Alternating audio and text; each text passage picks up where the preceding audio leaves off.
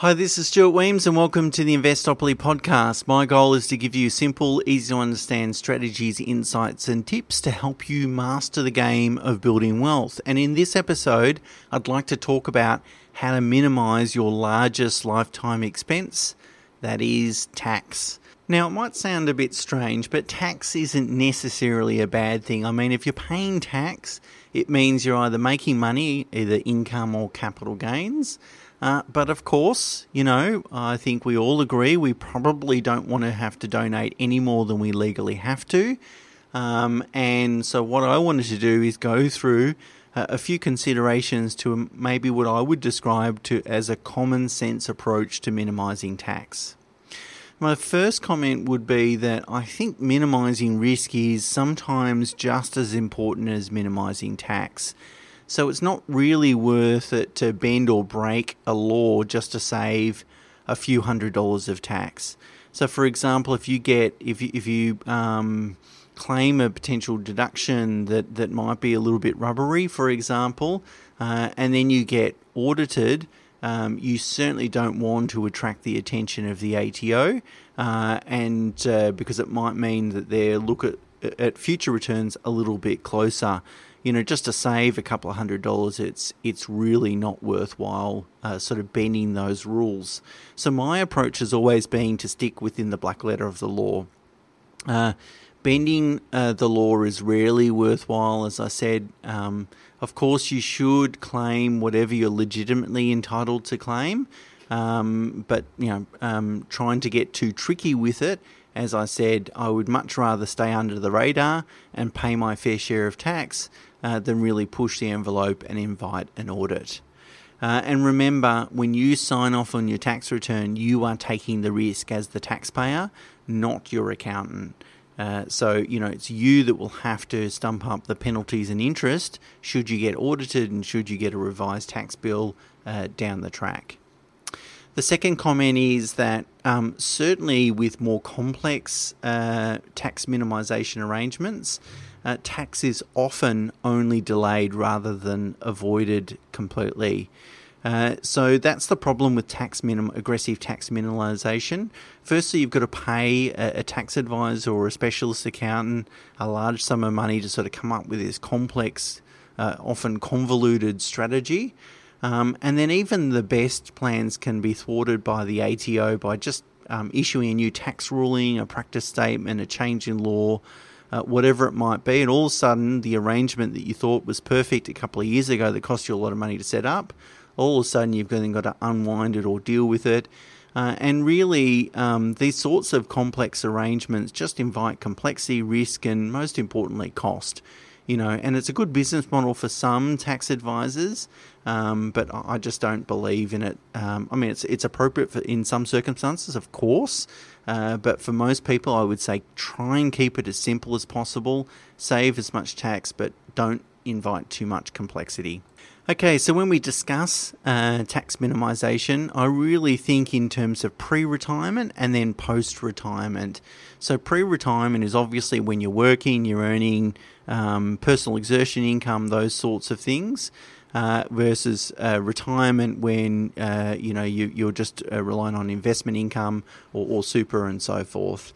So let's talk about a couple of pre-retirement strategies. Now, the first one is just come to terms with the fact that if you are a PAYG employee or you earn personal services income, and if you want to know more about what is included in personal services income, we certainly have a look at the Holistic Accountant podcast that Mina and I have recorded where we talk about that. But really, if you earn PSI income or you're a PAYG employee, you're just going to have to make friends with the fact that there's not too many opportunities for you to be able to reduce the amount of tax. Now, if you are certain sort of occupations like a medico or a barrister, there can be other opportunities for specific occupations to reduce tax. But in the main, for most people, there's not a lot of ways to reduce tax. And so my advice then is to focus on other taxes, such as stamp duty, land tax, these sorts of things, rather than and capital gains tax rather than income tax. I'll talk about that in a second. But there are a couple of really obvious ones or opportunities for PAYG employees. The first one is contributing to super. So after 1 July, the concessional contribution cap increases from $25,000 to $27,500. That means people can contribute up to $27,500 a year into super and claim a tax deduction for it. Now that $27,500 contribution cap includes the 9.5% that your employer contributes on your behalf, those compulsory contributions. Now that's slated to increase to 10% after 1 July 2021, by the way. So your employer will be making more contributions. Any monies contributed into super will be taxed at a flat 15%, whereas outside super you might be taxed at, say, 39 or 47%. So there's quite a bit of tax saving, although if you are on a high income, over $250,000 a year, then your super contributions will actually be taxed at 30%. So there's still a tax saving from doing that, but maybe not as much as lower income earners. The second obvious way to reduce tax is through gearing, so borrowing to invest. It's really about using other people's money, that is the banks, to build your wealth, and you're able then to use pre-tax dollars to meet the interest cost associated with that borrowing. So it used to be very tax effective when interest rates were 6, 7, 8%.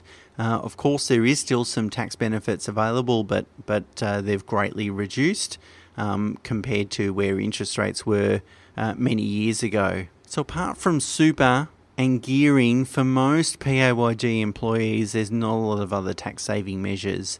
But as I said at the beginning, your focus then should revert to making sure that you're paying less tax on any investments, including income tax, capital gains tax and land tax.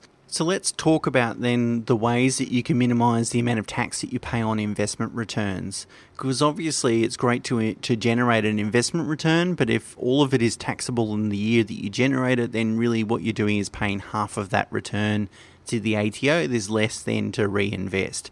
2 tips. The first thing is make sure you're investing in assets that generate most of their return in terms of capital growth. Because obviously we don't need to pay capital gains tax until we sell the asset. So if we're getting most of our return in unrealised gains, so capital growth, we get to reinvest that each year. That is, the tax isn't subtracted or deducted each year. So for example, residential property tends to provide most of its return in capital growth. But if we look at share market investments, for example, if we compare, say, an actively managed fund and an index fund, quite often an actively managed fund has a lot of turnover, a lot of stock turnover within the fund, and most of the return each year is taxable as a result. Whereas an index fund has far less turnover, and therefore you'll generate some realised return, some dividends. But again, especially if it's an international share or international fund, index fund, most of the returns will be unrealised gains and therefore attract substantially less tax. The second tip is to make sure the investments are owned tax effectively. So that could be putting it in the lowest spouse's income earner's name or putting it in a family trust that provides you with flexibility. But think very carefully about asset ownership, because the owner really, the person or the entity that owns those investments really dictates, how many opportunities, tax savings opportunities there might be. Okay, the next consideration, which really only applies to property investors, is to minimise land tax. Land tax is probably one of the most insidious taxes because when you first purchase an investment property, the land tax bill actually might be zero. You might not be actually paying any tax. Because everyone has a tax-free threshold to take advantage of. But obviously the longer you hold the property, and if you're investing in high land value property, as you should be, then the tax will start to accumulate year after year, and it will be probably at its highest levels as you just enter into retirement at the time when you don't really want to do that.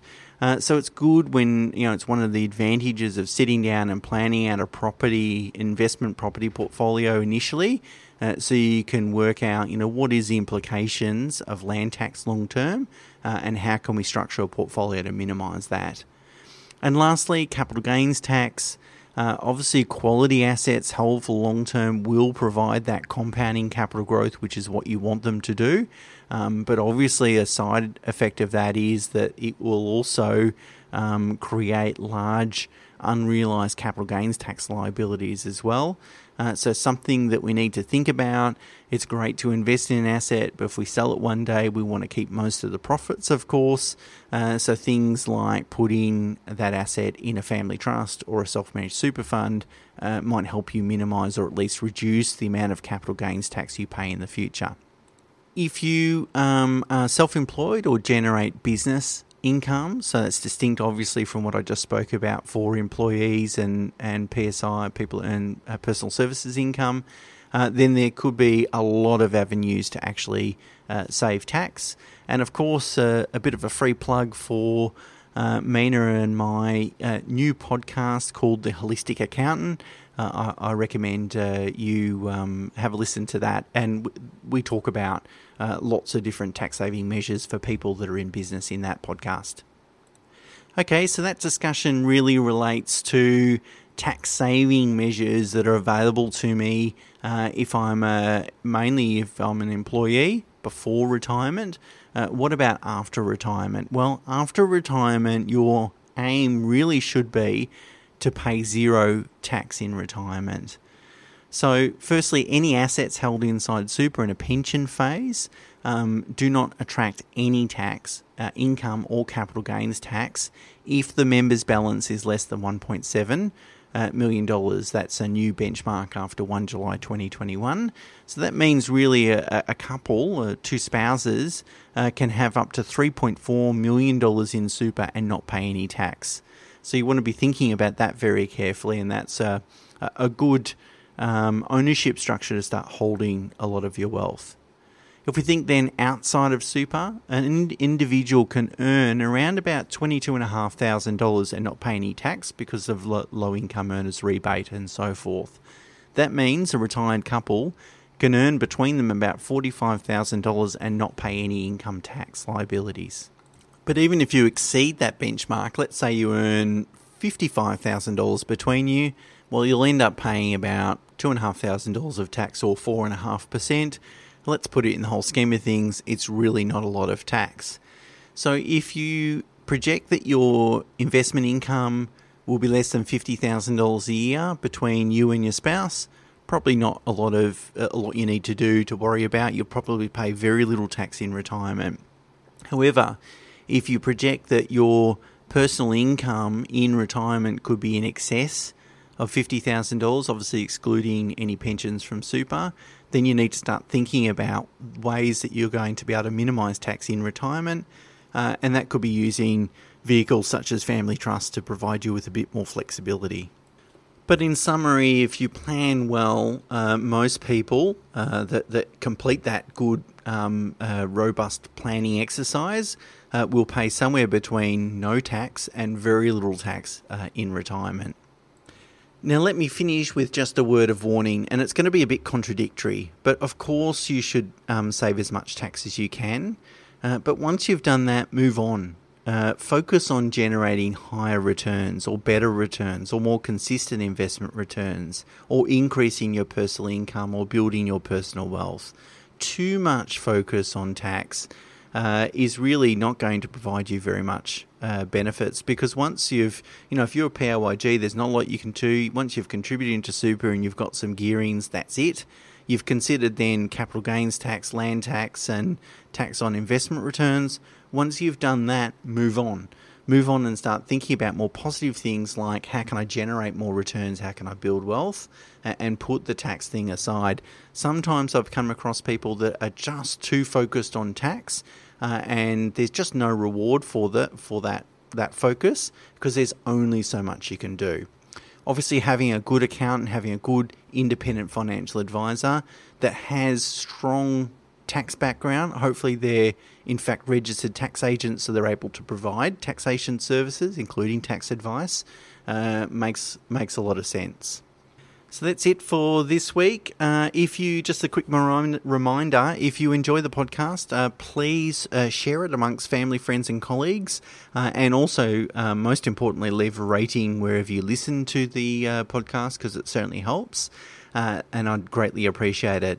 Until next week, bye for now.